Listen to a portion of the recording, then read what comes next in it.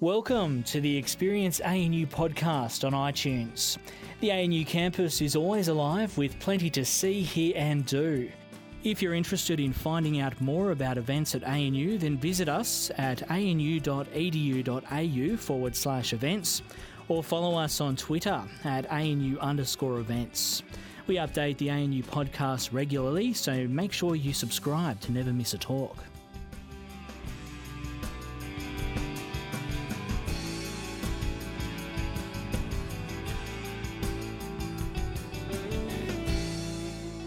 Firstly, can I thank everyone for coming. I've never seen so many people in this room. It's amazing. We might have to open the windows at some point. Thanks so much to Antony for offering his services very kindly. We didn't even have to nag him and drag him down here. He offered. So even if whatever he has to say now is terrible, it doesn't matter. We're already in front. It will be wonderful because we all know that Antony is wonderful at election analysis, and particularly regarding the Senate. I have all kinds of opinions that I'm going to put to him afterwards. But please join me in welcoming Antony. And well, welcome. Overwhelmed.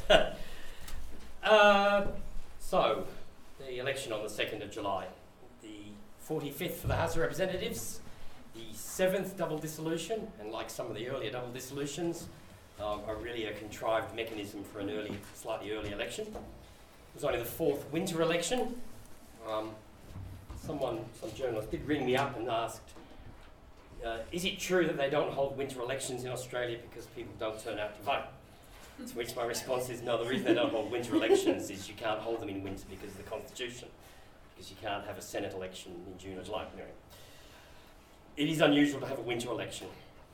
And it was probably the longest flagged election maybe since 1910. We knew when the election was going to be, and we knew it from a very long time out. And that was all because of the government had to go through the process of creating the triggers. It had to navigate the issues of the Constitution, had to bring forward the budget so that it could get the election called by the 11th of May without having the Governor-General sort of asking any difficult questions which would block supply. They had to arrange a supply bill. And they held it all on the 2nd of July just so they wouldn't lose a year off their term. So it was a rather contrived mechanism to achieve this double dissolution. And given the result of the election, did it actually work for them or not? Well, what I will do is look at the election in 3 different particular ways. And I'm particularly looking at the Senate election rather than the overall result of the election. There are 3 things to look at. The first is the overall result of that Senate election, and basically that comes down to what happened to the share of the party vote. Now this is something I'm preparing for the chapter in the book on the federal election. Much of the work on the party share and party details will be done in the general section of the book, but there are a couple of issues to do with just the Senate which are worth looking at. Secondly, how did the double dissolution impact on the results? Seeing they've gone to such an effort to have a double dissolution, how did it make the result different? And third, how did the new electoral system work? Because that's probably the most interesting aspect of this election. Now, this is just a simple graph of minor party votes at elections for the House, for the Senate, and the black line here is the difference since 1949, which is when the current PR system was introduced for the Senate. As you can see, there's been a general drift upwards over the last 2 decades in both the House and the Senate. And in the last 2 or 3 elections, a bit of an increase in the gap between that vote between the 2 houses. But still, at the last election, it's about 11% difference between the 2 houses. Much of that created by one nation contesting one house and not the other. Darren Hinch and the Liberal Democrats doing one in one house and not the other. So some of that difference is occurring. But what we do know about the Senate is the reason it comes up with a different representation in the House is largely down to the electoral system. This graph shows there is a tendency to get some minor difference between the 2 houses, but much of the difference in representation produced is due to the electoral system, not the voter behaviour. The one oddity when you plot the differences is there are elections, for instance 1990, where the vote in both houses went up, but the gap between the 2 didn't change. 1993, that's the Democrats' election when they did so well in 1990 and 1993. It seems that maybe, and in 1984, this was caused by the Euclid Samu party, Peter Garrett, nearly got elected to the Senate that year. So there is a tendency for some difference between the 2 houses to be called by specific effects. Some of these ones in the 1960s are to do with separate elections, but certainly 1990 is a clear sign of an election where there was something which caused the difference between the two houses. There's a number of elections where disenchantment occurred in both houses at the same time. What we're seeing at the moment, well, I think some of that has to do with the number of minor parties we're getting on the ballot papers and the sheer size of the Senate ballot papers. And maybe that's confusing voters. Remember, 9% of the vote for the Liberal Democrats in 2013 when no one had heard of them, almost completely caused by confusion, 3% of the national vote. And this is another graphic. It just shows the average candidates at House and Senate elections over the years. And it drifted up from 3 in 1949 to about 4 in the mid-80s. And then it began to rise. This drop here, this is an average figure, so the drop is caused entirely by it being a double dissolution. So therefore the number of candidates increased, but the average per vacancy declined. The minor party vacancies, candidates seem to have levelled out a bit, but the Senate has continued to grow, and that was largely due to the old electoral system, which I'll go on to discuss in a little while. And just to show when I'm not doing it as an average, I'm showing the actual numbers. This is the number of Senate candidates in New South Wales since 1919. And you can see the average sort of wobbles along here, and you can see that's 151 in New South Wales at the most recent election. There's been a sharp increase over the last 3 to 4 elections. 74 was the spike in the Whitlam government when there was an attempt to stack the ballot paper. 87 is a double dissolution, so you had more candidates. But the numbers since have clearly been caused by something else, and that something else is this issue with the electoral system, which I'll come on to discussing. Before I go on to that though, what about the double dissolution itself? What impact did that have on the result of the election? Well, first, it halved the quota from 14.3 to 7.7% for minor, and made it much easier for minor parties to be elected. A number of people kept pointing out that One Nation got a higher vote in 2001 and got no seats, and got 4 seats this time with a much lower vote. And the simple answer to that is partly the preferential voting changes, but largely just to do with a lower quota. And that lower quota negated some of the impact we might have seen from the new electoral system. And importantly, and I'll explain this in a moment, it made it much harder for the coalition to retain its 6 seats in New South Wales, Queensland and WA. By going to a double dissolution, they virtually guaranteed they would lose seats because they could not retain those seats, as I'll explain in a moment. And that's because the lower quota, if a party had 40% of the vote, the double dissolution had 5.2 quotas. At a half Senate election, they would have had 2.8 quotas and end up with 3 seats. So if a party got 40% 2 elections in a row, it would get 6 of the 12 vacancies, but a double dissolution would be more likely to only get 5. And what I've taken here is, it's a bit ugly, I'm sorry, but this is the 3 states where the coalition had 6 seats. WA is the slightly orange colour. Graph wrong. Light blue is Queensland, dark blue is New South Wales. 3 House quotas is that level there, and 5.5 double dissolution quotas is there, roughly the same. The coalition over the couple of previous elections hadn't got anywhere near 5.5 double dissolution quotas, but had achieved 3 quotas in each case. So by calling a double dissolution, they're guaranteed they would lose 3 seats, which is exactly what happened. They should have gained 1 in Tasmania, but that's more of a campaign effect to do with how the Tasmanian election campaign ran. But in going for a double dissolution, they cleared out the minor parties that were already there, who were there for long terms, but they certainly didn't guarantee that they would end up with a better result for themselves. And this is the new Senate, given after the election, they divided and decided who got long and short terms. The interesting thing is that the coalition got 16, has allocated itself 16 of the long-term state senators, Labor 13 of the long terms, 3 Greens. There are 4 of the minor parties, including the Greens, there are 7 minor parties got long terms and 13 got short terms. The one impact that will come from this double dissolution is at the next election. If Labor wins the next election, and you'd have to say they have a reasonable chance of winning the next election, they will be the beneficiaries of the changes to the voting system, because that's when a lot of the minor parties are going to get cleared out under the new system with the higher quota, unless there is a continued rise in that vote for minor parties. So one of the consequences of holding a double dissolution is the government changed the composition of the crossbenchers, hasn't received any benefit for doing the changes, and it may be whoever wins the next election which will be the beneficiary of the changes because of the sheer number of people, the minor parties, who are going to have to face election at the same time. Now, in many ways, the system that was introduced in 2016 is the fifth Senate electoral system. From 1903 to 1917, we had block voting, you got a ballot paper, candidates in alphabetical order, no ordering by party. You marked 3 boxes with an X if there were 3 vacancies. It tended to produce winner-takes-all systems. In one state, the party would tend to win every seat. By 1917, parties were winning every seat in the state. They talked about the windscreen wiper effect. From one election to another, you'd have a massive switch from one side to the other. When they introduced preferential voting ahead of the 1919 election, they had to do something with the Senate. You couldn't number one ballot paper and then have to use ticks and crosses on the other. So they changed the system so you numbered the preferences, initially a limited number, though it was effectively full preferential voting. And then they elected candidates one after the other. They held a single member electorate for the whole state, elected a candidate, excluded that candidate, distributed their preferences, did the count again, and the result was effectively exactly the same as block voting, that one party would tend to win all the seats in each state.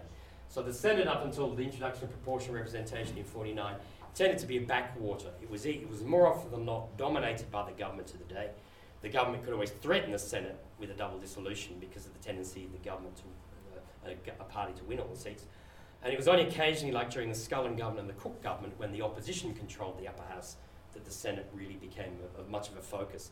Proportional representation, which made the numbers much more balanced in 1949, made the Senate a more powerful institution by giving it a mandate, denying governments clear majorities. And the other thing, and probably weakened the ability to use the double dissolution power, even though we've seen more of them since 1949. A couple of important changes came in that period. The moving to full preferential voting, introducing grouping on the ballot paper in 1922 by party, moving to the horizontal ballot paper in 1940, and importantly, at the time, though it wasn't important, but noticed that way, the parties were given the ability to order the candidates in their list as they wanted them. That didn't matter under the old system because one party tended to win all the vacancies. But once proportional representation was introduced, the ability of a party to order its candidates gave it power over who got elected from their ticket. And that's a power that's still very important to this day. 1949, we saw the introduction of proportional representation, PRSTV, a proportional representation by single transferable vote, which is generally the way that systems like the Senate and Hare-Clark are categorised in literature. It required full preferential voting. You had to number every square. There were almost no savings provisions apart from, I think you could leave the last square blank. In 1984, we abandoned that system, introduced the divided ballot paper above and below the lines. Block voting, ticket voting was introduced, which gave parties control over preferences. And then the most recent system, which got rid of the tickets, retained the ballot papers, but introduced optional preferential voting and handed the power of preferences from the parties back to voters. Now, for all the, I'll come back to informal voting in a minute. I'll deal with this first. To explain what happened in 2013, you want to try and compare the results we had under the ticket voting PRSTV system to what might have occurred under a non-preferential system. The nearest comparison is list PR with a highest remainder method. If this was a non-preferential system, and you can do, because in the Senate most votes are for the top of the ticket, you can treat it like list PR to a large extent. The highest remainders have got the advantage of hopefully winning the last seats, but because preferences exist, you can change the ordering of who gets elected. And so when you do that, and you need to categorise, you need to compare the results we got with what might have occurred under non-preferential list PR. And to do that, I've gone back to 1984 and categorised all seats won into 3 categories. Filled quotas, which is senators elected on that first count. A party had 2.3 quotas, it elects 2 senators, they're filled quotas, it has a partial quota, a remainder of 0.3. The highest remainder of senators are elected later in the count on preferences, but they started the count with the highest partial count. So if a party got 2.9 quotas at the start of the count, it elects 2 as filled quotas, and usually you'd expect is 0.9 to get a seat with the highest remainder. And then they've categorised other seats which are trailing wins, which is senators who are elected who weren't leading as the highest remainder at the start of the count. This is impossible under non-preferential list PR, but is possible under preferential voting. And then I've also gone through and counted up the number of parties that were passed by these trailing winners who won the seat. So how many parties that were second or third on that initial partial quota, how many of them got up and how many parties did they pass to get there? And so this table categorises all the elections since 1984 by the categories. Down here, I've got the trailing wins, usually a small handful, 2, 4, 1, till you get to 2013 and there's 9. This is the giant ballot papers, Ricky Muir and co. And the parties passed is generally about 1 per trailing win. A second place party gets ahead of a trailing winner. Until you get to 2013 and there were 32 parties passed, completely out of all proportion with all previous examples. And that's what was wrong with the system. Suddenly preferences were playing a hugely more important role. Another measure of this, which I've not done here, is to actually look at who got elected and who didn't get elected on those initial quotas. So Ricky Muir, who I think had 0.05 of a quota or some very low number, and Helen Kroger, who was third on the Liberal ticket, started with about 0.8 of a quota. The massive disproportion, a sort of flow of preferences you wouldn't see under any other system. Now the reason that figure was 32 was of course 2 people, Ricky Muir and Wayne Dropulich. In Victoria, Ricky Muir got from 0.5% of the vote. He received 100% of the ticket votes from 19 parties to reach the point where he was one of the last 5 parties. He was up against Palmer United, the Greens, the Liberals, and Family First, and Ricky Muir were the last 5. And he got 100% of preferences from 19 parties to reach that point. When you looked at his below-the-line votes for the same parties, he got 6%. People who were given their own preferences didn't give preferences to Ricky Muir because they'd never heard of him. And that's what was wrong with the old system, was that preferences were reaching somebody that the voters themselves had never heard of. And exactly the same happened with Wayne Dropulich in Western Australia. He got 0.2% of the vote, 100% of preferences from 18 parties, and only 13% of the below-the-line preferences. So if you look at that below and above the line vote under the old system, there's clearly evidence that voters were doing something different from what the tickets were being arranged. And of course that's all been changed by the new electoral system. and as we'll see. Now the 2016 changes, as most of you will know, and I forgot to bring my wonderful examples unfortunately. The divided ballot paper was retained with above the line voting for parties and below the line voting for candidates. Group ticket voting was abolished and full preferential voting below the line was also abolished. Ballot paper suggested up to 6 preferences above the line or up to 12 below the line, and there were very generous savings provisions. And the very generous savings provisions are very important. For all the criticism of group ticket voting in the ballot paper, the one thing it did is it solved informal voting. And this is a graph of informal voting from 1919 to today in the Senate. This is before ticket voting was introduced, and the average was 9.1%. It's extraordinary. Over 6 decades, nobody did anything about that. There were discussions, thoughts, but nothing happened. And so we continued with 1 in 10 votes being informal for 6 decades until the introduction of group ticket voting, and the informal votes have been 3.5% since. Any attempt to change the system and bring back full preferential voting would have done exactly that. And some of the statistics I'll show in coming slides show. That's exactly what we saw from the data. So group ticket voting had one advantage, but all those distortions of the preferences were the price you paid for lowering the informal vote. What I've done is gone through all the ballot paper detail that the Electoral Commission has released and categorised ballot papers under the new system by what voters did for them. And across the whole country, 3% of votes were just ones. I'll just clarify that. You had to first sort out whether it was formal above or below the line and then figure out which one the Electoral Commission had used. If there were duplicates, you had to take them out of it. You had to turn ticks and crosses into ones. So you had to do a bit of sieving first. So what I've got left here is ballot papers with valid sequences. Some people might have tried to number more, but they mucked up the numbering, so it's cut short. So this is the results having sieved the data down. 3% of voters just voted 1. 3.6 had between 2 and 5 preferences. 81.2% of voters did exactly what the instructions suggested, which is at least 6 preferences. They only had 6 preferences, and that was it. There was 4.8 got between 7 and 12 preferences. It sort of dropped off after 12. Some people must have read the instructions below the line and filled in 12 numbers. That's all that happens. 0.8% of people went beyond 12. Now this is where you start to get more errors in the sequences. And 6.5% went below the line. That's double the last election. 3.5% were below the line last time. 6.5% below the line this time.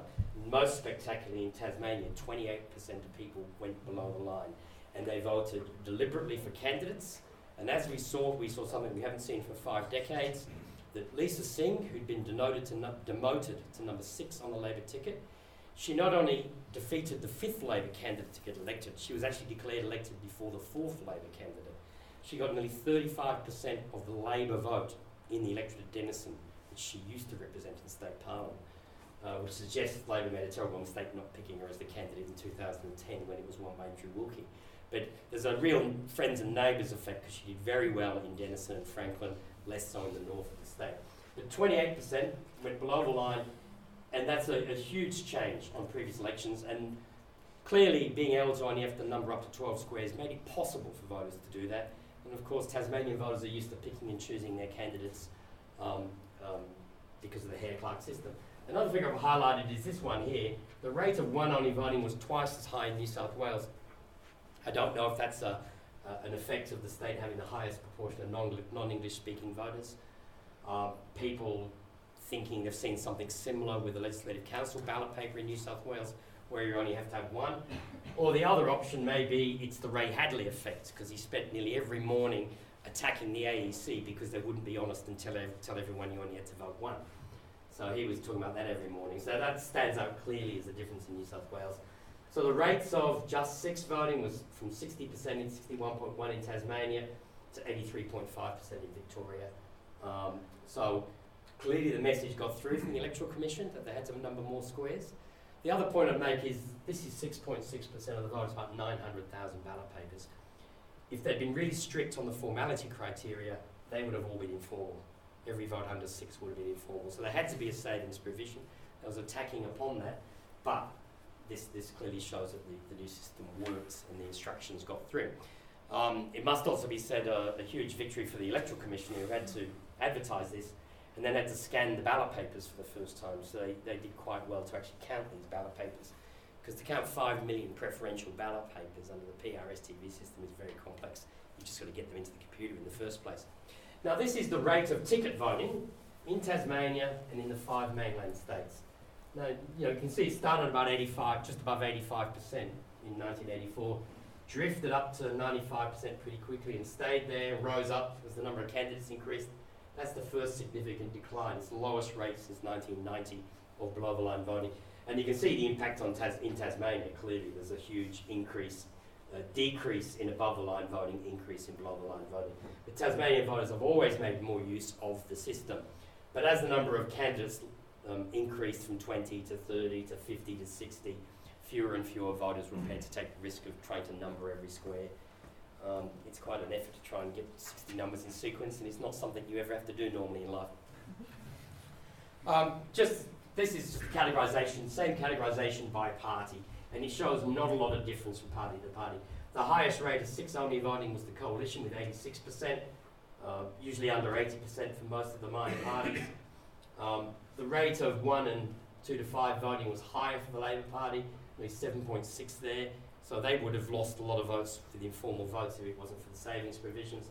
Below-the-line voting much higher for the Greens, 12.3, Nick Xenophon-Team, 11.6. Jackie Lammy, who most of her votes are of course in Tasmania, 22.3. So not a lot of difference from party to party. Even under the old system, we tended to see more voting below the line from the minor parties. More of them ventured below the line, knowing that the difficulty wasn't going to be quite as difficult. Now, of course, there were dire warnings before the election that this would disenfranchise up to 3 million voters because their votes would exhaust. Fears of massive one-only voting did not eventuate, but there still was exhaustion that occurred at the election. Now, if some of you follow my blog, I had some of these figures up there, and they're on my blog at the moment, so I won't go into too much detail here. But what I've tried to do is categorise exhausted preferences. And if you go to the Electoral Commission's tally sheets, at the end of the total, at the end of the sheets, you get a total of exhausted votes. And some people, like Nick Economou, have been using the numbers totaled from those sheets, which just comes to just over 1 million votes were exhausted at the end of the count. The problem is the AEC continued to exclude candidates to the very end because they had to declare candidates in an order of 1 to 12. So in Victoria, having got 12 candidates to the point where they're elected, they then excluded the 13th candidate, Family First, to determine the order of 11th and 12th. And at that point, there was an extra 100,000 exhausted votes. Now, at that point, there was no need for those votes to be distributed. The decision had already been made. So this was a false exhaustion rate. And I've recalculated that, and the figure comes down to a little over 700,000. So using the gross figure is 7.5% exhausted at the end of the count, and 5.1 using this slightly more accurate figure. So again, that's nothing like 3 million. But I've gone further and examined the ballot papers further, because the question wasn't about the total exhausted rate. The question was about how the minor party votes would go. If people have voted for one party over another, if they went out and they voted for the Renewable Energy Party, and then they went for the Australian Liberty Alliance and the Anti-Pedophile League and a couple of other little minor parties, and then stopped at 6, then none of their choices were going to get elected. So they exhausted. So what was going to happen to those exhausted votes? And so I've tried to, I'll come back to that. When you go through that and you break the detail down, you find that if there was a range of parties left at the end of the count, so in Victoria, in some of the states, I think in Queensland, you had the Labor Party was still there, the Coalition was still there, One Nation was in the count, the Liberal Democrats, Nick Xenophon. So there was a range of parties there. The exhaustion rates were much lower. You're only seeing 30 to 40% exhaustion amongst all the little tiny parties. But if some of those options weren't there at the end of the count, you saw a much higher exhausted rate. If you, in New South Wales, the last seats came down to, the parties that elected candidates were the Coalition, Labor, the Liberal Democrats, One Nation, and the last excluded candidate was the Christian Democrats. If you take every other ballot paper for a party on the ballot paper, there was about 690,000 of them, and say how many of them reached one of those parties that elected a candidate, how many votes exhausted, it was about 20%. So that the rates, if there was a range of parties there, the voters would reach them. Now technically, because of the way the count's conducted, some of those preferences never get operationalised. If your preference is directed to Labor, the Labor votes have all been excluded, it can't reach Labor, but the voters don't fill in ballot papers on that basis. Nobody can know who gets elected in what order. So the assumption is, if I just look at the ballot papers and look at who gets elected, that's a better measure of whether the minor party vote is reaching somebody that elects as opposed to somebody who doesn't. However, if I exclude Labor and the Greens, because in New South Wales they both did get knocked out early, and at the end of the count all you had left was the Coalition, the Liberal Democrats, One Nation and the Christian Democrats. So you had 4 right-wing parties essentially. If you look at the breakdown of all the minor parties that were excluded to that point, if you look at the euthanasia, voluntary euthanasia party and other parties which are of the left, you'll find an exhaustion rate of 70 to 80%. Those people went to the Greens, they went to Labor, but they didn't make a choice between the Christian Democrats and Family First, which was the very last choice. People are going to do 1 to 6. They tended to drift 2 parties they knew. The second thing is, under the old ticket voting system, the minor parties used to engage in corralling. Is that it's like keepings off in football. You'd have the major parties in the middle and the micro parties would kick the ball around to each other. So they'd stack their preferences together and in the end hope to reach a quota, which is how Ricky Muir got elected, of course. When we look at the preference flows here, and I don't have a slide with this in full detail, at every exclusion of a micro party, you see a drift of those preferences to Labor, the Coalition and the Greens. And if you look at Labor and the Coalition, you'll find 1 in 10 voters of both parties will preference the other major party. These were preference flows that you never saw under the old system because they were captured by the ticket and directed in a particular way. The minute voters are making their preference decisions, you're lucky to ever see a preference flow above 30 or 40% in one direction. Because particularly with minor parties, they never got a how to vote card, they're just going on names and they know the names of the parties. One Nation did particularly well on preferences this election. When you look through the counts of the preferences in nearly every state, as small right-wing parties go out, there's a constant drift of preferences to One Nation. Why to One Nation and why not to the Australian Liberty Alliance, for instance? Well, because people knew who One Nation was, they had no idea who the Australian Liberty Alliance was. There's a pretty obvious distinction going on when you look at it step by step through the count as to where minor party preferences are going, and a clear distinction between left and right that's going on here.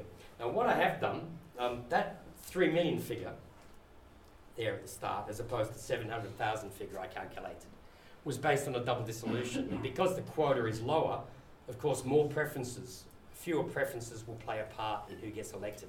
More party votes end up close to the quota, and you're less likely to get large number of preferences exhausting just because the quota is lower. What I've done is to, at the end of the count, the Electoral Commission did what's called a Section 282 count. They recounted all the votes, excluded everybody else except the 12 elected candidates, distributed all the preferences, and declared those 12 members elected. And so what I've done, I've taken all the ballot papers and said, for each of these micro parties, did they end up with one of the elected candidates at a 6-member election?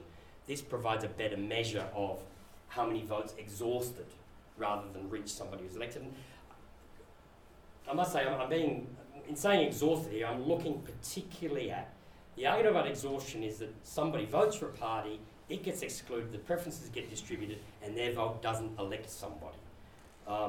That's the thing I'm looking at. Under the old system, of course, 1/13 of the votes at a double dissolution wouldn't have elected anybody because there's always that leftover quota.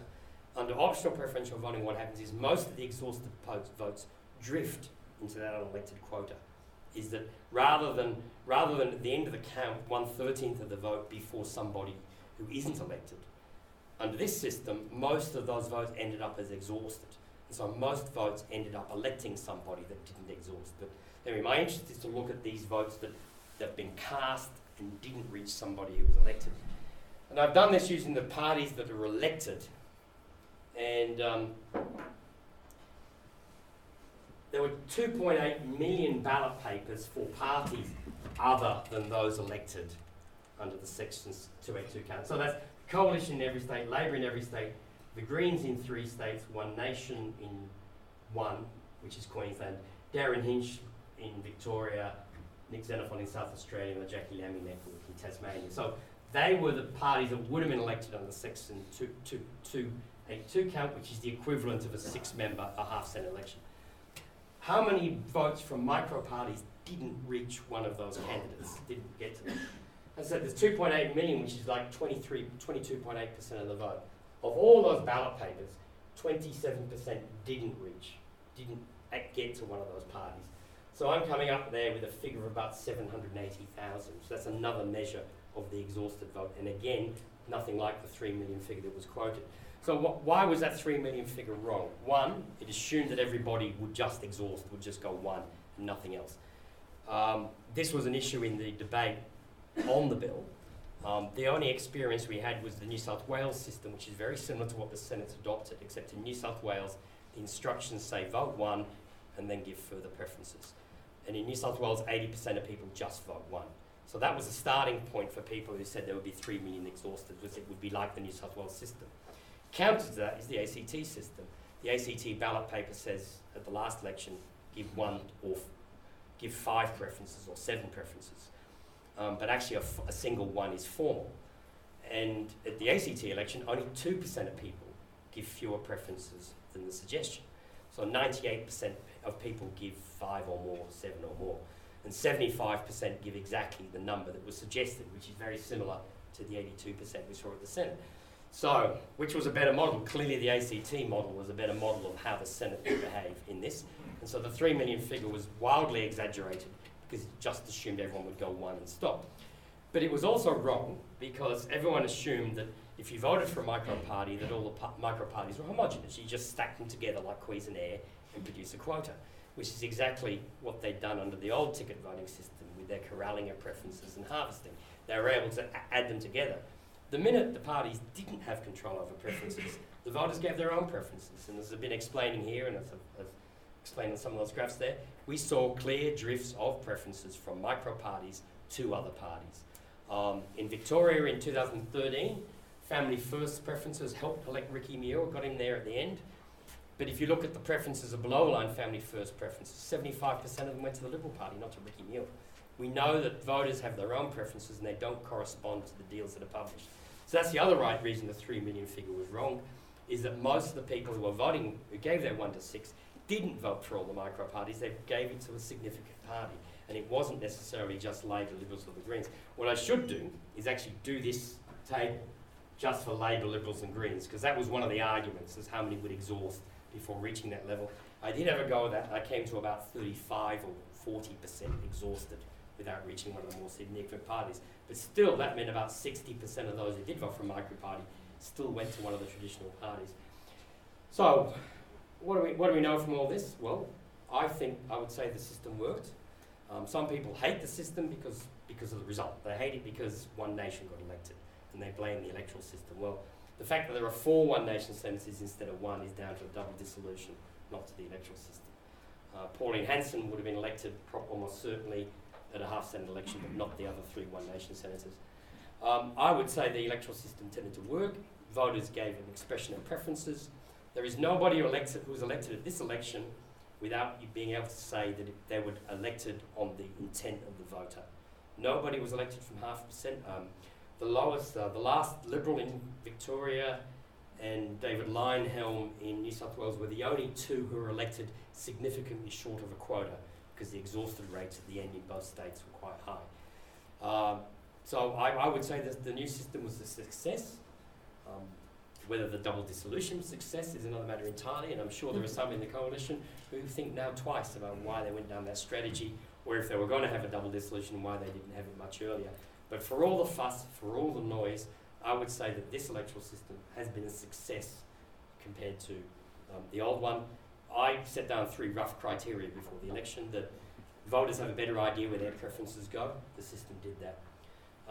Secondly, that no vote under the old system should become informal, and largely that was correct. Someone who went 1-2-2-2 would become informal under the new system, but essentially that criteria was met. The one thing which wasn't met, it became much more complex for the Electoral Commission to count. But I think the success of the scanning has shown that if they want to, they can count more complex counting systems. And having got this out of the way, which is the issue of how voters react to a ballot paper, what are the options offered to them? I think there are further debates in this area to go on, which is to do with how the actual votes are counted. But the one thing we didn't need to do was start with the process of counting the votes and the formulas, because that's not what was causing the old system. What was causing the problems under the old system was the options offered to voters. So I'll stop there, and I'm happy to do a Q&A and take lots of opinions from other people, particularly people who disagree with me.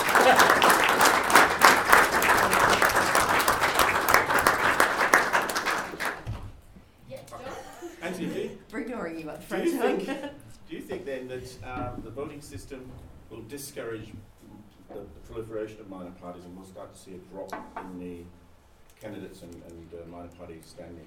What things I meant to say. The changes were summarised as being to stop minor parties getting elected. Harvesting, yeah. Well, what was summarised was to stop harvesting, but what they said it would stop minor parties getting elected. Of course, they didn't change the nomination fee. They didn't change the any of the nomination requirements. They didn't change the party registrations. They didn't change the quota. They didn't introduce a threshold quota. There was nothing done which would have stopped someone who wanted to run at the previous election from running this time. All that was changed was the power over preferences were passed from parties to voters. And that's, as I've said, explains why micro-parties couldn't get elected. But they still, I think, left undone a number of things to do with nominations. And I've said this clearly. Fred Nile nominated his wife as the Christian Democrat candidate in Tasmania.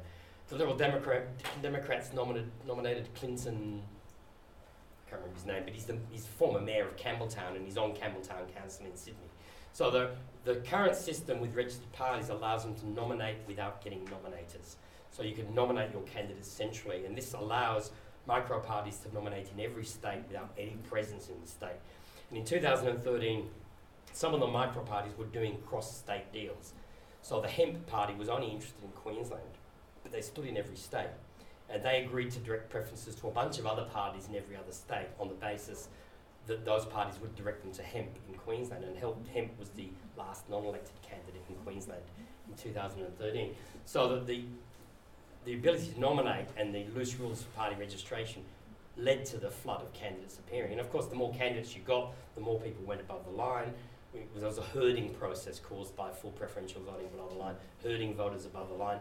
And you also get confusion. I mean, when you've got a ballot paper 1 metre wide in a 600mm voting square in a font that requires you to use a magnifying sheet to read it. I mean, when you're moving that ballot paper backwards and forwards with your magnifying sheet and your pencil, trying to vote below the line and keep track from 1 to 110 with your numbers. It's a ridiculous process. And so I still think there are issues to do with the nomination which should be done. I think that if people want to nominate for the Senate, they should get local nominators. If you're an independent running for Tasmania, you need 100 people to nominate you. If you want your own group on the ballot paper, your running mate needs another 100 nominators. So you need 200 nominators for a group as an independent. But if the Liberal Democrats want to nominate in Tasmania, they don't need anybody. And so that's what's bred the number of candidates standing. So I think some change in that area is still worthwhile. And as a proportion of the population, I think the Commonwealth has the lowest number of registered members you need. You need 750 in New South Wales compared to 500 federally. In New South Wales, you also need a $2,000 deposit, annual checks on the register, and you have to be registered 12 months before an election. So there's a whole set of tougher rules in every other state. Okay, Barry? Oh, well, Anthony, you've already, I suppose, raised some of the issues that I would have wanted to raise with you, which is, what future is there for further reforms of further Senate reform relating particularly to party registration, and particularly things like the possibility, which is there at the moment, for one-member parties, for a member of the federal parliament to set up a party with only themselves as a member. Yes. As far as I can see, we're going to go on having, this multiplication of micro-parties at the moment. I mean, what's it called? The involuntary medication objectors party, for example, has just applied for registrations. I think there's going to be a whole lot more of those, and until the JSM or whatever bites the bullet and raises the number of members required for registration, and I think also the registration deposit. Yeah, I think the deposits are one of those, you hate using financial incentives to stop people running. But I mean, clearly, if someone can't afford a $5,000 deposit, then what are they doing on the ballot paper? To some extent, they have no chance of getting elected and very little chance of getting any publicity on a very large ballot paper. I think there are nomination deposit, the number of registered names, maybe a delay on the registration of a party, more checking on people actually being members. The Commonwealth does a random check, and so it's not as thorough as some of the states in checking these things. I think they should get rid of that rule about members being able to set up their own party. I mean, I haven't read your book yet, but from talking to Michael Maley, he says when the rules were introduced in 1983, they were originally only going to have parliamentary parties, and then they added the 500-member rule for non-parliamentary parties, and so that's why it's an oddity. I think it's wrong that Palm United had to get 500 members to get registered, rather than having been elected, Glenn Lazarus and Jackie Lambie could just register a party under their own name without any difficulty, and then get all the rights of a registered party in terms of nomination. So I think there does need to be something to do that. And I think putting nominators back into the Senate system is one way of overcoming that. They can still register as a party, but if they want to run in every state, they're going to have to get organised and have people on the ground in every state. They can't just nominate centrally. The change to the electoral system may start to sort out the micro-party registration. As we saw at this election, there's no point these parties all running against each other because they can't control preferences anymore. They might confuse voters, but all they're going to do is just divide the vote all over the place. It's significant that the Labor Party, except for South Australia, in every state, the coalition and the Labor Party managed to turn their partial quota into an extra seat. In South Australia, there's a couple of reasons why that happened, but essentially there was always preferences going towards the major parties. They weren't going to the little micro-parties because nobody knew who they were. Someone might vote for the Health Australia Party because they like the name, but then they go to names of parties they know. The Health Australia Party, that's a theory for me. The Health Australia Party, of course they were the... Oh yes. The one thing, they published a how to vote card which is actually informal as well, which is very strange. I think that we may see there is now an urge to merge produced by the new system. He's not getting a younger, Fred Nile, which may help this process. But, I mean, there are 5 Christian parties. Why are they all running separately? Why are there 5 Christian parties? Why isn't there some sort of merging of Christian social conservative movements? You've got the Shooters and Fishers and the Fishing and Lifestyle Party and the Liberal Democrats. And the only parties that didn't run were the Outdoor Recreation Party and the Smokers' Rights Alliance, who were both fronts for the Liberal Democrats. And the Liberal Democrats quickly realised that running front parties this time was no longer a viable option. I think we may see some merging in parts of the political spectrum between these parties, and I don't see that as a bad thing. I think if parties that can't overcome personal differences amongst like-minded individuals are not the sort of people you really want in the Senate dealing with unlike-minded individuals. Will, at the back. Thanks, Anthony. Do we know your comment about a lot of the exhausted votes ended up in the, what you might refer to as the almost quota that's unused. Do we know how many the other side of that, do we know how many senators got elected without achieving the quota? Oh, the two are the 5th Liberal in South Australia, in Victoria, and David Leyonhjelm. They were the only two that were significantly below the quota. If you've got 20% of the vote off with somebody else and half of that exhausts, then someone's going to get elected with less than a quota. It also depends at what point. I think in one of the states, I think Malcolm Roberts, for instance, didn't reach a quota. But by the time they distributed the only candidate that hadn't been elected, he achieved the quota. So it depends on what you mean by them reaching a quota. The technical point where they stop counting or where they continue counting can sometimes determine whether they get a quota or not. But of course, at a half-Senate election where the quota is much higher, the chances of getting someone elected with well less than a quota is much greater. If you go back to the 2001 New South Wales Senate election, and I think Damon, when trying to estimate how the new system would work, that's one of the key ones to look at, is that the last seat the coalition had a clear 3 quotas, the Labor Party had exactly 2 quotas, and the Democrats, One Nation, and the Greens all got roughly 4%. They were the only 3 that could get elected, and eventually the Greens got there they got there on One Nation preferences by a very funny story. Actually, I'll tell you that story. It's a great one. The Greens rang One Nation in 2001 and said, we're going to put you last on our how to vote card because we don't like you.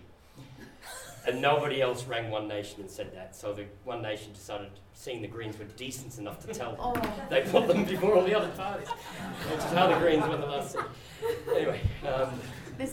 There's a moral in that. Yes. But there were 3 parties there on 4%, and under this system, it's quite likely that one of them would have won the seat, but they would have been well short of a quota because of exhausted preferences. So clearly, when it is unclear who wins that last seat, then it may become a bit of a lottery. That happens under non-PR list PR systems with the highest remainder. Sometimes you can get that last seat from a very low number, depending on how divided the vote is. But there are preferences here, so that gross number will be slightly higher in the end, but it will be more evident as a phenomenon at half-Senate elections. Supplementary. In determining which senators got 6 years and which senators got 3 years, was order of election used in any way? Or was it order of election was used. So Darren Hinch should have, by the Section 282 count, Victoria was 2 Liberal, 2 Labor, a Green and Darren Hinch. And New South Wales was 3 Coalition, 2 Labor and Lee Rhiannon. The 2 major parties decided they didn't like that. So Victoria got an extra Liberal instead of Darren Hinch, and New South Wales got an extra Labor senator instead of Lee Rhiannon. So there was a slight difference. They went by the order elected. Despite all the previous arguments on that subject, they all got up there and mouthed their platitudes and went the old way. Brett? Do you have any views on quota thresholds? I don't think they're necessary with this system. Is that if you put there'd be a problem with at what point the threshold's applied, and 2, a problem with the Constitution.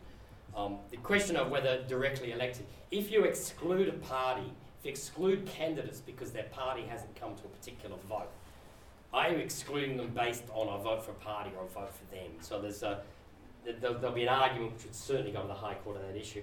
But if you exclude, and another point which might go to the High Court is if you exclude them and then you say they can't be elected, do you distribute their preferences or do you not distribute their preferences? Do you recalculate the quota at that point or not? I think you've got all sorts of problems. I think this is the better way because you're not, actually the West German case is a wonderful example of why you don't want threshold quotas. The last German election, Angela Merkel clearly won it for the Christian Democrats CSU. But her problem was the 2 offered possible coalition partners, I think it's the Liberal Democrats in Germany, and there was another small right-wing party, both fell short of the 5% threshold, so neither of them got elected. So despite the right having won a clear majority of the vote, the threshold stopped Angela Merkel forming a right-wing government. She had to go with the Social Democrats. That's one of the peculiarities you get out of thresholds. I think it's much better under our system. You don't need the threshold.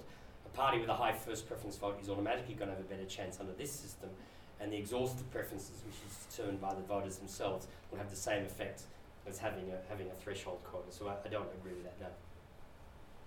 Okay, the gentleman in the red shirt, and then you. A slightly obscure one. The ACT is the only state or territory that increased its above-the-line voting, and I have no idea why. I was wondering if you did. I suspect it's because in 2013 Simon Shape was running, and there was a lot of people trying to angle to get him elected ahead of the Liberals. You know, the only under this system is virtually guaranteed the Liberals that second seat in the ACT forevermore, because nobody will ever get the preferences to leapfrog them in the future. Under the old system, that could have been arranged. There was a bit of fuss, if you remember last time, is that the Animal Justice Party decided to direct preferences to the Liberals and the Greens in the ACT, and that became common knowledge. I think what you're finding is a lot of Labor people went one for their candidate and then two for the Greens, blah, blah, and I haven't been back and checked it, but I think it's very much to do with the issue of the campaign. The ballot paper was significantly smaller this time, and voters had another option to do effectively what they were able to do below the line last time. Okay, just 3 years ago, the Australian Electoral Commission had a reputational crisis, and basically its reputation was in free fall, and yet now they've pulled this off. Did you see any residual damage from that, or do you think it's all back to normal again? They were fortunate there were no big significant mistakes. I mean, every election, when you're transferring, 20, 35, 40 million ballot papers around the country, you're going to lose some, you're going to have errors. We've taken it on trust that their scanning works. I mean, I've spotted a few things I find a bit odd, which I might take up with them eventually, but nothing serious. One of the key problems for them in WA was those missing ballot papers only became important because of the ticket voting system. A gap of one vote between candidates that finished 9th and 10th and had no chance of getting election, and it completely changed the last two candidates, was caused by preference tickets under 95% control of parties, which were tangential at a critical point. And it just so happened that of those ballot papers missing affected that thing position between 9th and 10th. The old ticket voting system made the count very unstable, and all it took in WA was a couple of 1,200 ballot papers missing, and it changed the result, and there was no way you could fix the problem. Under this system, if 9th and 10th place candidates had been that close together, it probably wouldn't have mattered, because there was no way their preferences would have been strong enough. If you're under preferential voting systems, if you've got under single member electorates, if you're down to the last three candidates, who finishes third can have a big impact on who finishes first and second. But going down to 7th, 8th and 9th under systems of tens of thousands or millions of voters, where voters are given their own preferences, it very rarely has an impact. But yes, certainly the AEC has some long-term problems. We're not the sort of skills that used to be used. I found a wonderful tape of 1964 British election coverage, and the BBC is bragging about all these wonderful bank tellers and clerks they've got there, or out in the counting centres, who are able to count bits of paper in fast speed all the time. Those sorts of skills have disappeared. Bank tellers don't count notes all the time or very often anymore. You don't have people in offices who are counting the same form or doing the same form over and over again. These people now have instead of being able to balance a spreadsheet top and bottom, down and across, it all goes into a computer, and the computer says yes or no. The skill, I've seen some of the counting sheets that come in from the electoral commissions, and people have done their preference counts, and how they put on one of the sheet and add them up is quite remarkable sometimes. You have no idea what they're doing. But that's the sort of, these are the sort of problems that once they get back in the office, hopefully your clerks sort it out. But certainly having very simple, see, one of the problems in WA, the missing ballot papers covered up for the fact that a couple of hundred extra formal votes were found on the recount, and most of those were ballot papers marked above and below the line, and some returning officers were of the view that that was informal, and that was absolutely not correct. So they've got a real problem trying to train staff and keep skilled staff around. So I think these problems will recur, but there was nothing as spectacular as the last election that caused the same problem. Every state has 12 senators. The territories only get 2. With all these even numbers and the difficulty of getting a majority for either right, left, or centre camp, would that create a momentum to possibly change to an even number of senators? Odd number. I mean, yeah. Look, I wasn't going to go into this, but I'll certainly do it here. I think one of the changes made in 1984, which had the biggest long-term effect, was the increase in senators from 10 to 12, which resulted in half-Senate elections going from 5 to 6. And the mathematics is that if you elect 6 senators, you get 3 senators at 43%. It's almost impossible to get the 4th senator because you've got to get well above 50. At a half-Senate election with an odd number, then at 50% you get 3 of the 5 vacancies or 4 of the 7. What the change in 1984 did was make it virtually impossible for either side to ever get a majority.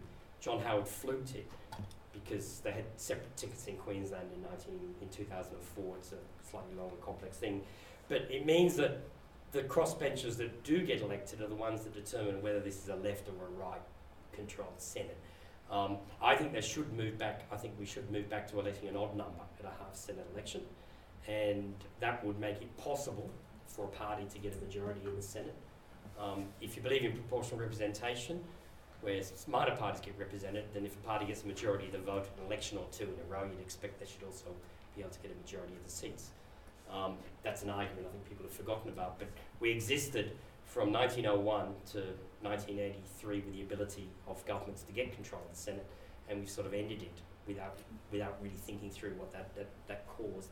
I think we should move back to something like that. The other thing is to do with the double dissolutions. I've got to talk to John Nethercott, who knows the quote on this, but Robert Menzies raised this in the debate in 1948, that the double dissolution actually made it more difficult for governments to use it as a threat against the recalcitrant Senate, because the Senate would be of the view that they would probably get back anyway. And I think the results of this election may encourage senators to actually be more recalcitrant on stuff, because the double dissolution may not be a real threat.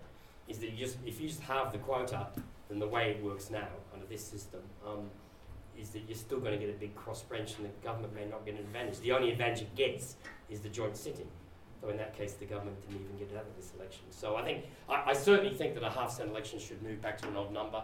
I mean, Tasmania held a royal commission on this in the 1950s that had 6-member electorates for 80 years, and they had 3 elections in a row with a complete deadlock.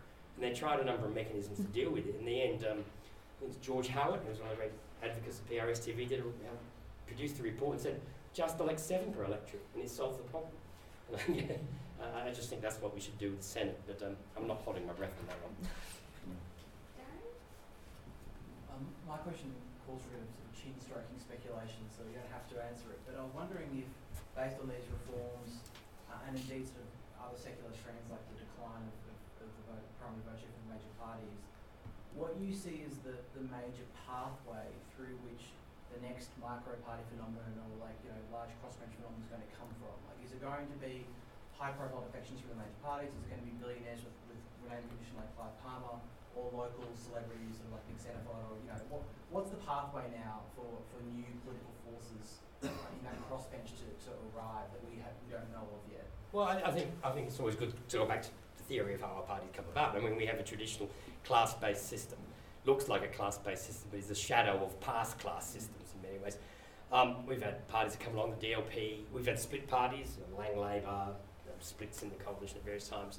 We had the DLP and the Australian Democrats, which can be looked much more like transition parties. They're breakaways from one side of politics, and the supporters of it tend to migrate over 2 decades to the other side of politics.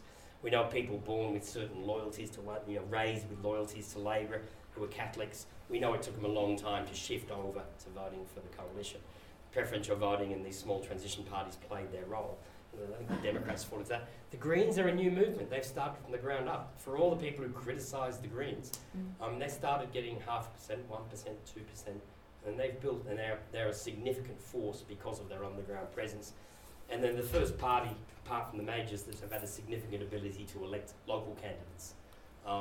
They will win Wills and Batman and Melbourne Ports at the next federal election. I mean, they have made huge strides, and the whole centre of Melbourne, the Labor vote in every one of those electorates is going down at the same rate as the Green vote is going up. So the Greens are there, and there's a style of party you can talk about. Is there room for a party of the right, like Greens? The Cory Bernardis and Erica Betz's of this world. Would they be more comfortable off in a party where they can all be really agreed on the things they stand for? I think they'd probably find it more useful being in a bigger party where they can hold a whip hand than they would going outside of the party. So we'll see if a party emerges like that. The new system may... look, since Pauline Hanson arrived, Graham... what's that dreadful man from Kalgoorlie? Graham Campbell. He told a journalist friend of mine, he said, One Nation... Pauline Hanson's just stole all my ideas, but she just doesn't have my intellect to carry it through. Some of you remember Graham Campbell. The problem of many of these parties of the right, there's been quite a few of them over the last 2 decades, but they're all sort of chiefs and not Indians. And even One Nation, which did really well, I mean, there was a lot of people joining that party for their own causes, and they've had a very, very difficult record of keeping them all within the party. Beyond one term, or even two one term. Perhaps the new system might encourage some of those parties to form a right party, as some of the Christian parties might be encouraged to merge in that area. I think that the new Senate system will increase the power of both Tasmania and South Australia. And the simple reason for that is, if you live in Sydney and you read the media or you listen to radio or you listen to television, you will hear nothing about the Senate contest. There are 35 electorates in Sydney. There's 8 or 9 marginal seats. That's where all the news is happening. That's where all the leaders go. There will be no coverage of the election campaign. If you go to Tasmania, once you've spoken to all the lower house candidates, you've got another 4 weeks to go. What do you do? You talk about the Senate. It's the same in South Australia. I mean, they'll only have 10 seats at the next election. And at a double dissolution, they've got 12 senators. In Tasmania, they've got 5 lower house seats, 12 senators. Who's going to get more coverage? They're the states where you're going to get coverage. If you look back over the last 50 to 60 years, all the high-profile independents elected at joint elections have nearly all been from Tasmania. They've been breakaways from the parties, Brian Harradine from the Labor Party, Townley and a couple of others who broke away from the Liberal Party in Tasmania.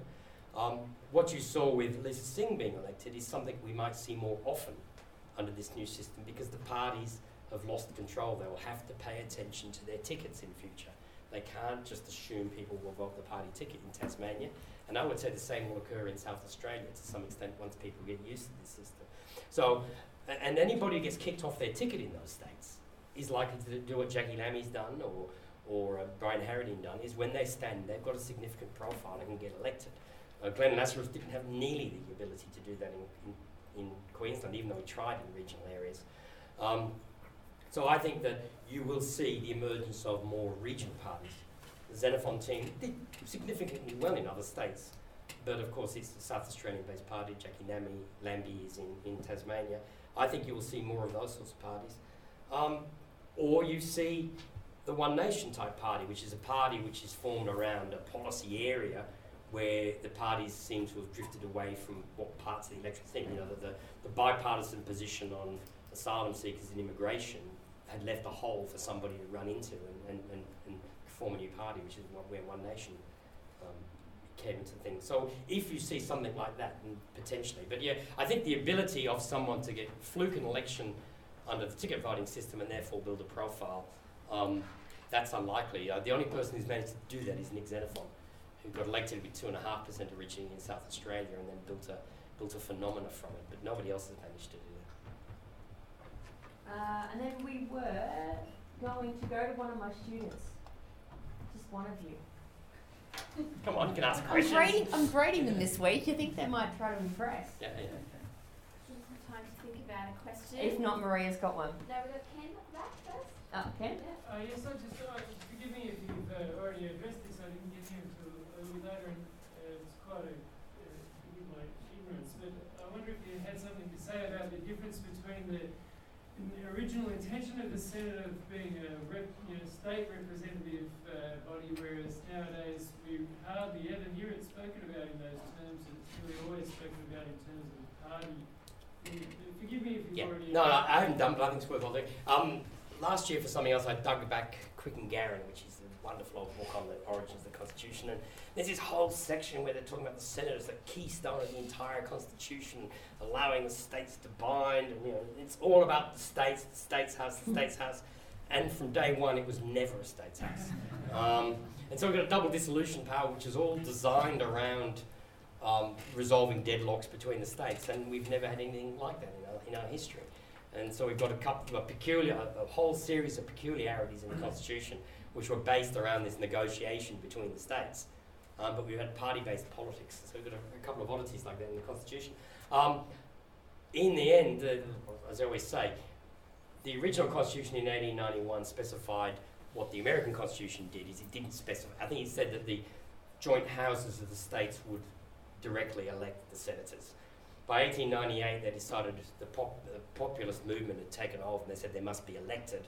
And then they went down the path of ensuring the mandate was the same as the lower house by tying the franchise together. And so it became a popularly elected chamber. And so the argument that there were state representatives is really now replaced by the fact they're representatives of the state, of the voters of the state. They're not representatives of the state. We forget that in 1901, when Australia became a nation, that not all the American states elected their senators.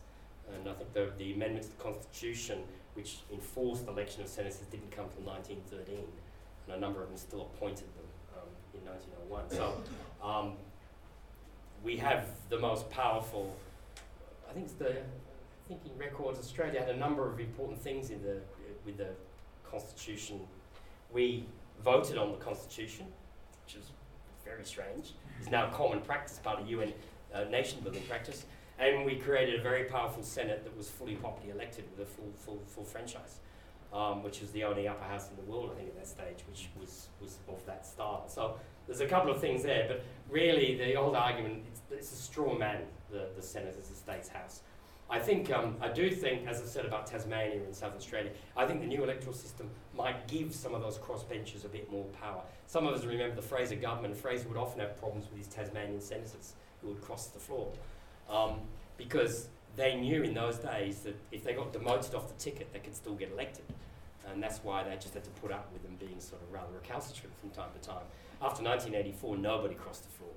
You were going to get tossed off a ticket, and if you weren't on a ticket, you might not get elected.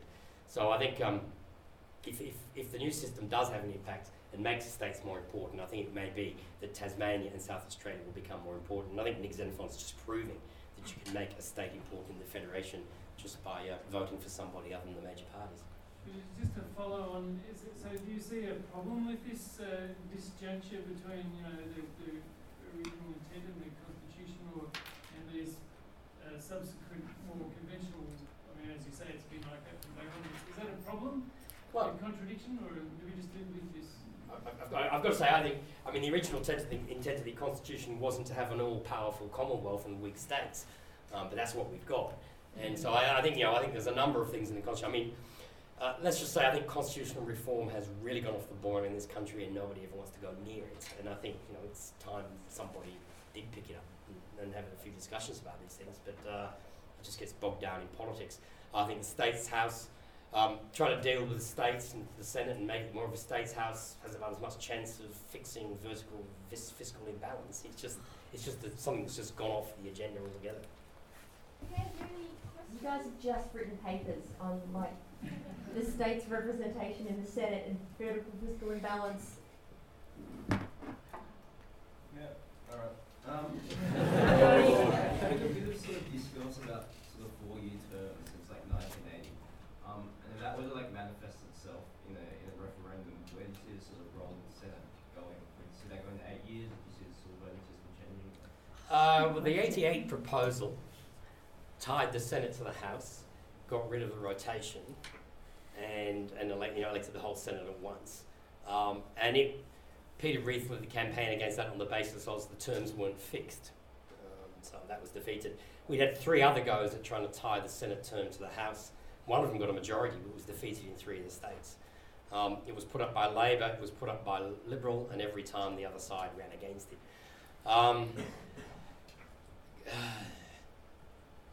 I can't see 4-year terms because it has to come down to a constitutional referendum.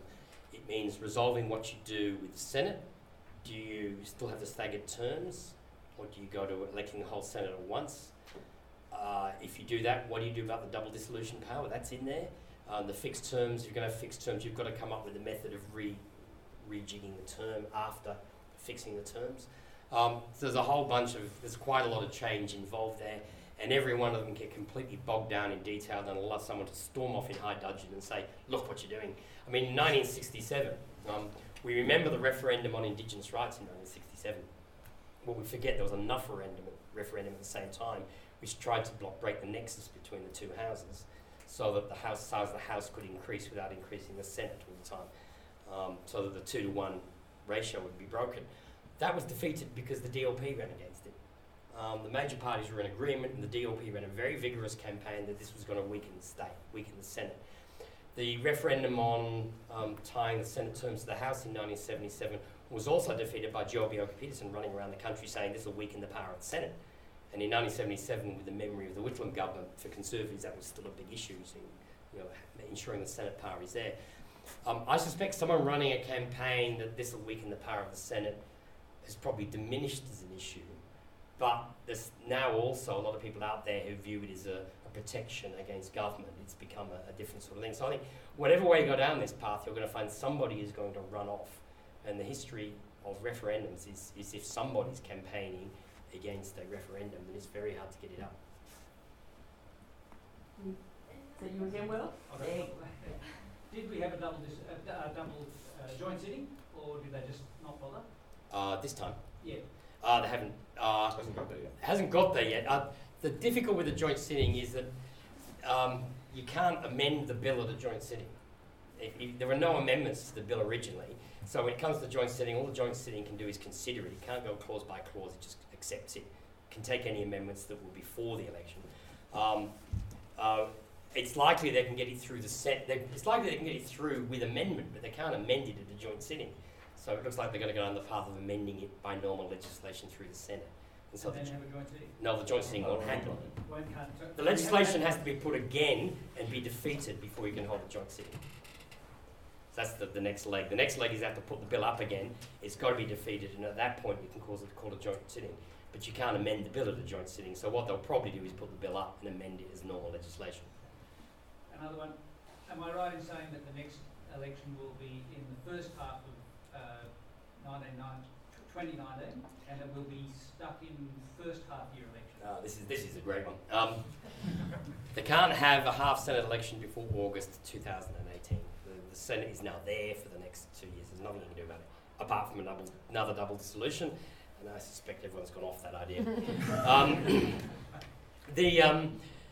The Victorian election is the fourth Saturday in November 2018. The New South Wales election is the fourth Saturday in March 2019. Both of those elections can be moved. The Victorian election can be moved if the election is held the same day. The Victorian election, New South Wales election, can be sort of wafted around under some strange governor's provision, which is a bit hard to interpret. So they can move the New South Wales election. The Commonwealth election would have to be announced before the Commonwealth, and then before New South Wales, then New South Wales could move its election. It may well be it's in September or October 2018 before Victoria. It's a bit hard to squeeze it in at the end of 2018 after Victoria, which means you're trying to do it in February before the New South Wales election, or you can hold it in March and New South Wales moves, or you hold it in May after Easter. But it's got to be before the 1st of July. It probably has to be before mid-May so they can count the Senate votes, because the Senate's got to be finalised. So, I mean, the House can go all the way till later in the year, but the Senate has to be held before the middle of 2019. So, my guess is it might actually be in 2 years' time. There's also a redistribution during Victoria as well. It's a couple of big redistributions, actually. Oh, where? Does that ever come from? I'll take my tie off if it encourages more students to be less intimidated, yeah. One of you guys? No? I thought one of you live here? I used to be student. But anyway, I was going to ask Mr. Green, did he see the election result of the fighting that's happening in USA? Because somehow somebody's got into both parties, whatever they call computers. Oh, the hacking. And we don't know exactly what's going to happen now. Well, I've got to say I'm down in Canberra for the ACT election, which is not going to be as exciting as the American election. I suspect it will take longer to decide. I'm not expecting a long night for the American election. I'm not a student of American politics, and I'm always quite unsure why everybody else is a student of American politics, because this system is just unique. I mean, no other. I think some Latin American countries have tried to copy it, but apart from that, nobody else in the world uses that sort of system. Nobody else has this structured two-party system which is built into the whole electoral process. Nobody else has an electoral system which runs for so long, which has so many checks and balances in the Constitution, and can produce a candidate like Donald Trump. I mean, for some of us with longer memories must remember Gary Hart must be kicking himself. How did Gary Hart... He ran in 2004 for the Democrats and was trying to get pre-selection, and an affair was... It turned out he'd had an affair and he had to resign and stuff. And they caught him at it. Pardon? They caught him at it. They camped outside the house. Oh, right. There's a photograph that killed him. Well, I mean, a lot more philandering since. But anyway, I just... Maybe you didn't do enough of it. Look, certainly something is happening in world politics. The Brexit vote, what's the rise of Donald Trump, the re-emergence of right-wing parties all through Europe in the post-immigration crisis. Hungary. And then we've got the rise of other parties in Australia and a re-emergence of One Nation. So there are things going on in the electorate. I think others are far better. Ian McAllister and co can probably say far more about these sorts of things in a comparative sense. But clearly something's going on in the world electorate, and our party system is struggling to cope with it. No, Max here. So at the end of this election, there was a lot of speculation about how long it would take to count under the new Senate ballot, because it was more complex in redistributing the preferences than the old system. And a lot of those ended with calls for electronic voting. What is your view on implementing electronic voting in Australia, and I guess the effects that would have maybe on Australia's democratic culture around the fact that we are a compulsory voting nation and there is a lot of, public event that goes into each election? If you have electronic voting, it's very difficult to do it all on one day. The ACT will take probably maybe a third of its vote electronically at this election. A quarter to 30% of the vote is being cast early, as is occurring everywhere. Over half of the votes in the Northern Territory were taken before election day. So we're seeing a rise in that early voting. That early voting is very difficult to count for the electoral commissioners. They're having to count on election day. Most polling places 1, 2, 3,000 votes. Some of these pre-poll voting centres are taking 12, 15,000 votes, and they can't count until 6 o'clock on the night. And it's takes a very long time to count them. That's one of the reasons why we were still getting results at midnight of this election, because some of these counting centres take a long time to deal with. So they have a physical problem with counting these votes, and in some states like Victoria, under their acts, all pre-poll votes are taken as ordinary votes, but they're all in the one ballot box, so they can't count them on the night because they have to reconcile them against multiple rolls. If you could start to have these multiple electorate polling stations like Sydney Town Hall or Melbourne Town Hall, if you could do them electronically, you can count for every electorate, and you can get the count on the night, and you can do all the reconciliation, the ballot papers. You don't have vast numbers of absent votes that you're reconciling with. So there's a whole bunch of things you can do in that area, but to do it, you have to actually legislate to allow electronic voting, and then you can have trials. So my suggestions to some of these committees is amend the acts so electronic voting can take place. I suspect initially it will have to be, once you get your vote, you get a receipt, and you put the receipt in a ballot box as an audit trail. So initially there'd have to be that sort of trust mechanism. But unless you amend the Act to allow it, you can't do trials, and the trials should be supervised and decided on, and audit checks done. So there's lots of things in that area that should be done. There are actually quite simple things that can resolve a few problems that were occurring in the federal election. In New South Wales and Victoria, when you've got to vote, if you're not on the roll in your electorate and you try and vote absent, they will check to see where you live and see what electorate you're in, and they'll give you the correct ballot paper. In Commonwealth elections, they do not have the machine with all the state rolls on, and so people are given the wrong ballot paper.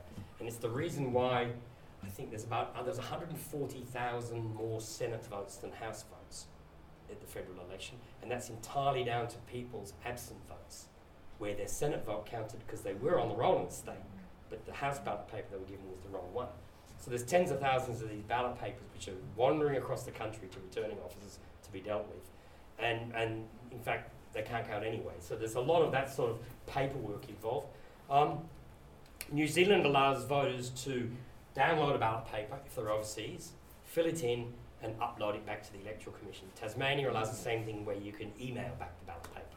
Now there's some slight breach of the secrecy in that process, but that allows more overseas votes to count, and you don't end up with these horrible ways while a ballot paper's coming back from somewhere in Kazakhstan and trying to get back to Australia in time for 2 weeks. So it's those sorts of things. If you could, say, collect all the Australia House in London ballot papers electronically, you wouldn't be having to wait for those bundles to come back to Australia.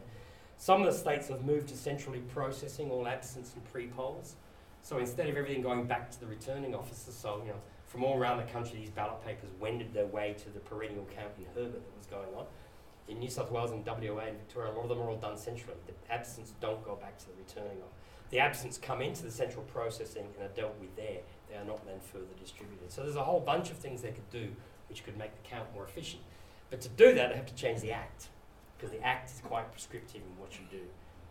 So I think they do need to look down the path of electronic voting. It needs to be trialled and it's staged implementation, and the way it will work is more and more pre-poll votes are done electronically.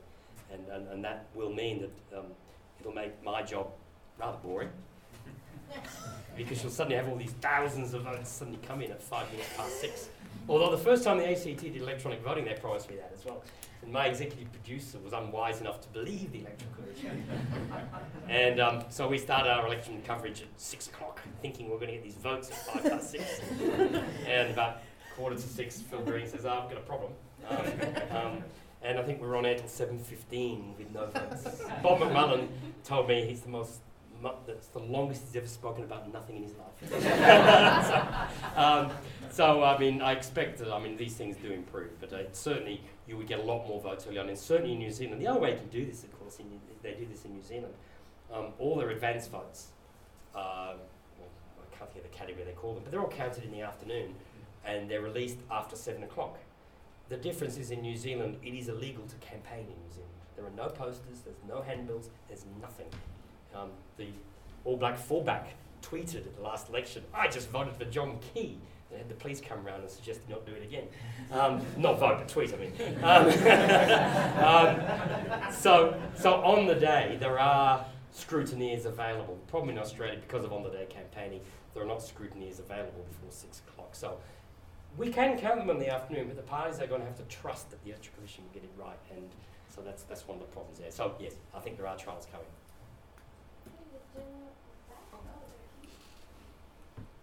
All right. One of my favorite afternoons was sitting at what you call a count you did with Tasmania and South Australia at the same time. When do you anticipate that any states might ever do something like that ever again, or even aim to get something like that again? Let's just say, I remember in 2006, which was the first time that clash occurred, there were all these rumours that Tasmania was going to go early, and I said, well, they won't call it on the 18th of March because that's when South Australia is being held. And anyway, about a month before, I was got back to Sydney Airport, and Anthony Albanese, who I've known for years, he's my local MP, met me at the airport. I'll give you a lift, Commonwealth car. And I got in the car and slippery slope, man. I said, oh, look, I don't think they'll hold it on that day. I think that's the same day as South Australia. And Albanese just said to me, mate, he said, if I was Paul Lennon, that's the one day I'd call it. It'd stop all those bloody mainland press going down there and annoying you about the pulp mill. And that's exactly what he did. And he got no coverage on the mainland. And so in 2010 and 2014, the Labor Party thought this was a great work and this is a great way to win elections. And so they've done it twice more since, much to my annoyance. Now, I've chatted to Will Hodgman. I said, look, Will, I think it's a really bad idea holding the same day South Australia. You know, it means Tasmania gets no coverage across the rest of the country. All that free time you can have on the night and gets buried by another election on the same day. Hopefully they don't have it the same day. But that is now the only state which has a variable day, Tasmania. But your real reason is you can't be in two spots at the same time. Yes. You're leaving a vacuum for someone else Yes, to fill. yeah, it's not about me. It's not about me. Okay, David? The Senate count was very frustrating for those of us who are big Senate fans, all three of us, because there was no results for a very long time, and there was some scrutineers who were going and taking records, and this is how we knew about Lisa Singh's vote. But otherwise, there was just nothing. The AEC announces, tomorrow we're going to press the button. They press the button, and you get the full results.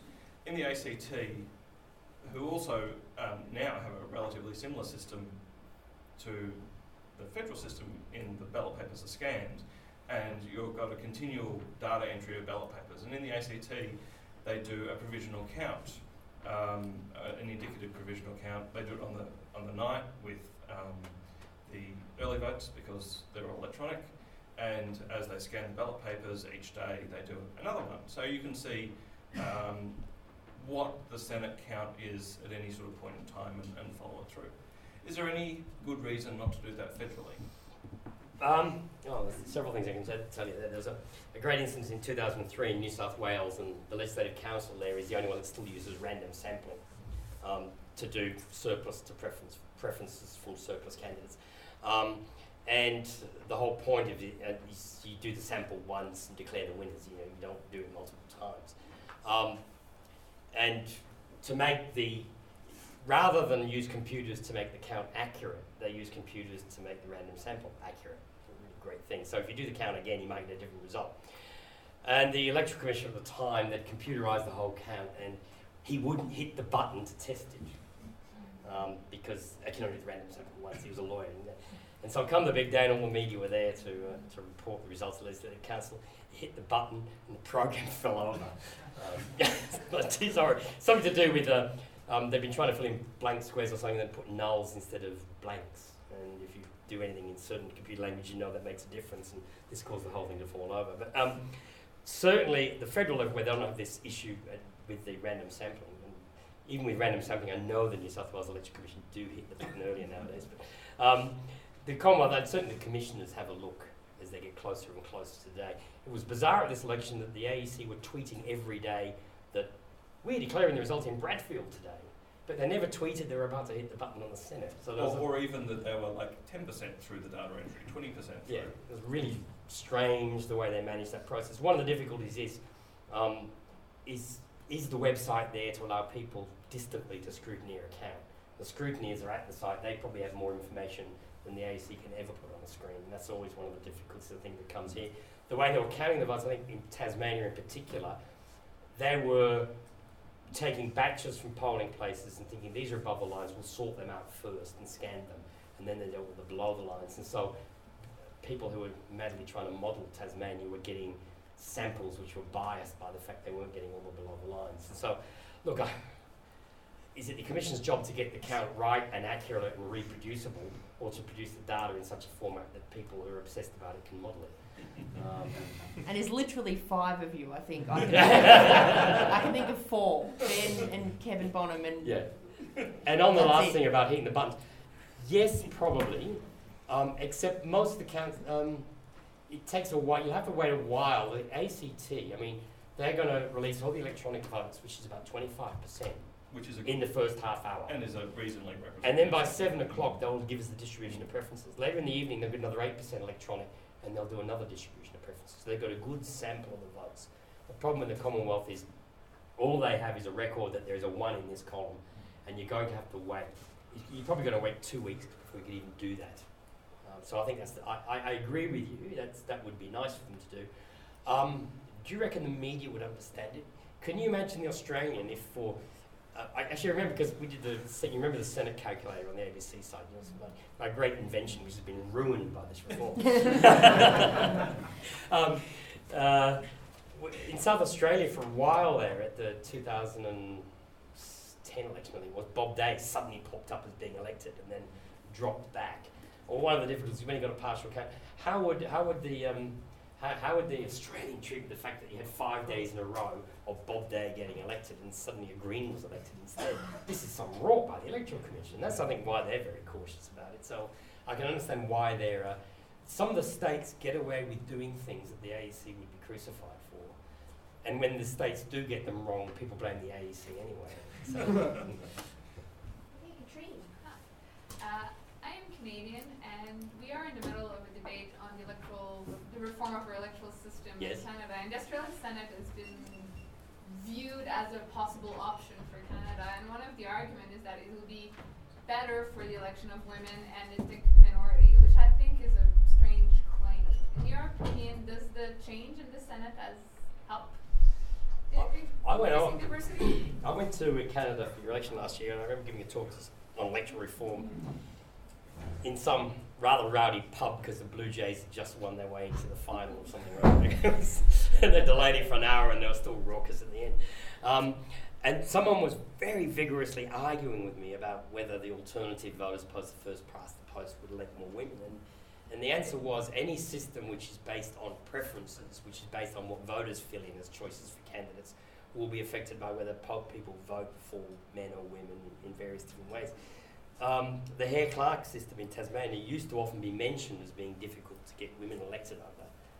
That's a rather old-fashioned view now. I don't think that's nearly as obvious now. But certainly New Zealand with MMP, all the parties go to some effort to ensure their ticket has gender and race balances and the like. It is easier to do those sorts of things under ticket-type systems like the Senate. The parties can get better balances if they elect more than one senator. If a Labor Party's going to elect 3 senators in a state, it's much easier to pick some form of balance on the ticket. So that's the advantage. But if it comes down to who people are voting for and you're counting exact preferences, it's not always clear-cut that men or women, that women do as well or better. But certainly proportional representation where you have list-type systems, it's much easier to try and get women into Parliament because you can sort of specify, parties can choose to have a third of their candidates in winnable seats. It's much harder to define a winnable seat in single-member systems. So I was wondering whether, as a result of the introduction of the new system, there was a change in the behaviour of the parties in terms of their interaction with voters, or also like more generally. It's interesting that the parties all published how to vote with 1 to 6, and clearly they tried to. It's funny actually. The Greens seem to balance their tickets in Queensland by issuing different how to votes in each electorate. It made it very hard to figure out who was following a how to vote when you look at the data. It's very complex. And the smaller the party, the fewer people ever saw the how to vote anyway. I think Kevin Bonham did some work and found that in one state, the Renewable Energy Party got only one person following the how to vote. I'd be surprised if anything. That was probably luck, I reckon. I'm still trying to figure out why there's a party called voteflux.org, and for some reason, 40% of its supporters in New South Wales gave their second preference to the Christian Democrats. I never saw the how to vote, so... They seem to be the new incarnation of the old Senator Online. Yes. Or at least the same idea. Yeah, all my students love it. I can't understand their website, it's all gobbledygook. But I think the major parties, the reason major parties issue how to votes is to ensure that their voters cast a formal vote. In most cases in the lower house, major party preferences are irrelevant. The point of a how to vote is to make people cast a formal vote because they must number all the squares. For the minor parties in the lower house, again, preferences might have an influence because they're counted more, therefore they're interested in influencing. So that's the main purpose for the how to vote. Because the Senate's held at the same time, they put a Senate how to vote on as well. And so that's what's there. The parties did it, they tried various different methods. Some of them put 1, 2, 3 in boxes. Some of them put 1 in a square and then 2, 3, 4 listed underneath. Some of them tried to imitate the entire ballot paper and you had numbers all over it, but they were so small you couldn't read the font, so it was a bit useless. No one's, I think, worked out a way to direct preferences above the line. As long as there are giant ballot papers, it's going to be very difficult for people to follow a how to vote card, because they've got to try and get this thing which looks like that to match this thing which looks like that. If the ballot papers get smaller, I suspect how to vote cards will get more influential. The coalition was happy with what was the original proposal for the Senate system, which is 1 with all further preferences optional. The 1 to 6 was an insistence of the Greens and Nick Xenophon, and I just hammered them about the savings provisions, and that's how it all sort of came, me and a couple of others, that's how it all came about. How the parties react to it, we'll see how they go in the future, but I think a fair few of the minor parties might work out that it's better for them to run joint tickets. Joint tickets. Because Hemp and the Sex Party ran joint tickets, and the Cyclist Party and the Science Party ran joint tickets as well. So we may see more of those sorts of agreements. But to be honest, if you've got 3 Christian parties, rather than run joint tickets, they'd probably be better off just agreeing on one ticket anyway. So we'll see how the parties react to this new system. But there'll be a lot of poring over this data, I'm sure. This is where Senate voting comes back to student politics, and you're talking about joining tickets and running weed-free groups. I had 2 questions. First of all, after the experience in Northern Territory and before that Queensland might have been one other state, what do you think the impact would be federally supposed to go to a lower house being optional preferential? And secondly, going to the chart before you showed about the short terms and the longer terms for the Senate, and the Greens getting a bit shortchanged, do you think the Greens kind of regret supporting the change now, considering they only have 3 seats in the long 6-year terms? No, because I think what the Greens had learned was that the grouped voting ticket, I mean, a lot of this stuff exploded in 2013, had been going on for a decade. In 2004, there were a whole series of deals between right-wing parties and Christian parties and outdoor recreation people. Is a deliberate attempt to try and get Labor to the 3rd seat in a couple of states instead of the Greens. That was the basis of the deal with Family First in Victoria, which resulted in Stephen Fielding getting elected when Labor didn't do as well. It was a deliberate attempt to get the 3rd Labor candidate up ahead of the Green. The same deal worked in South Australia, and it worked in New South Wales, where Labor won 3 seats in both states.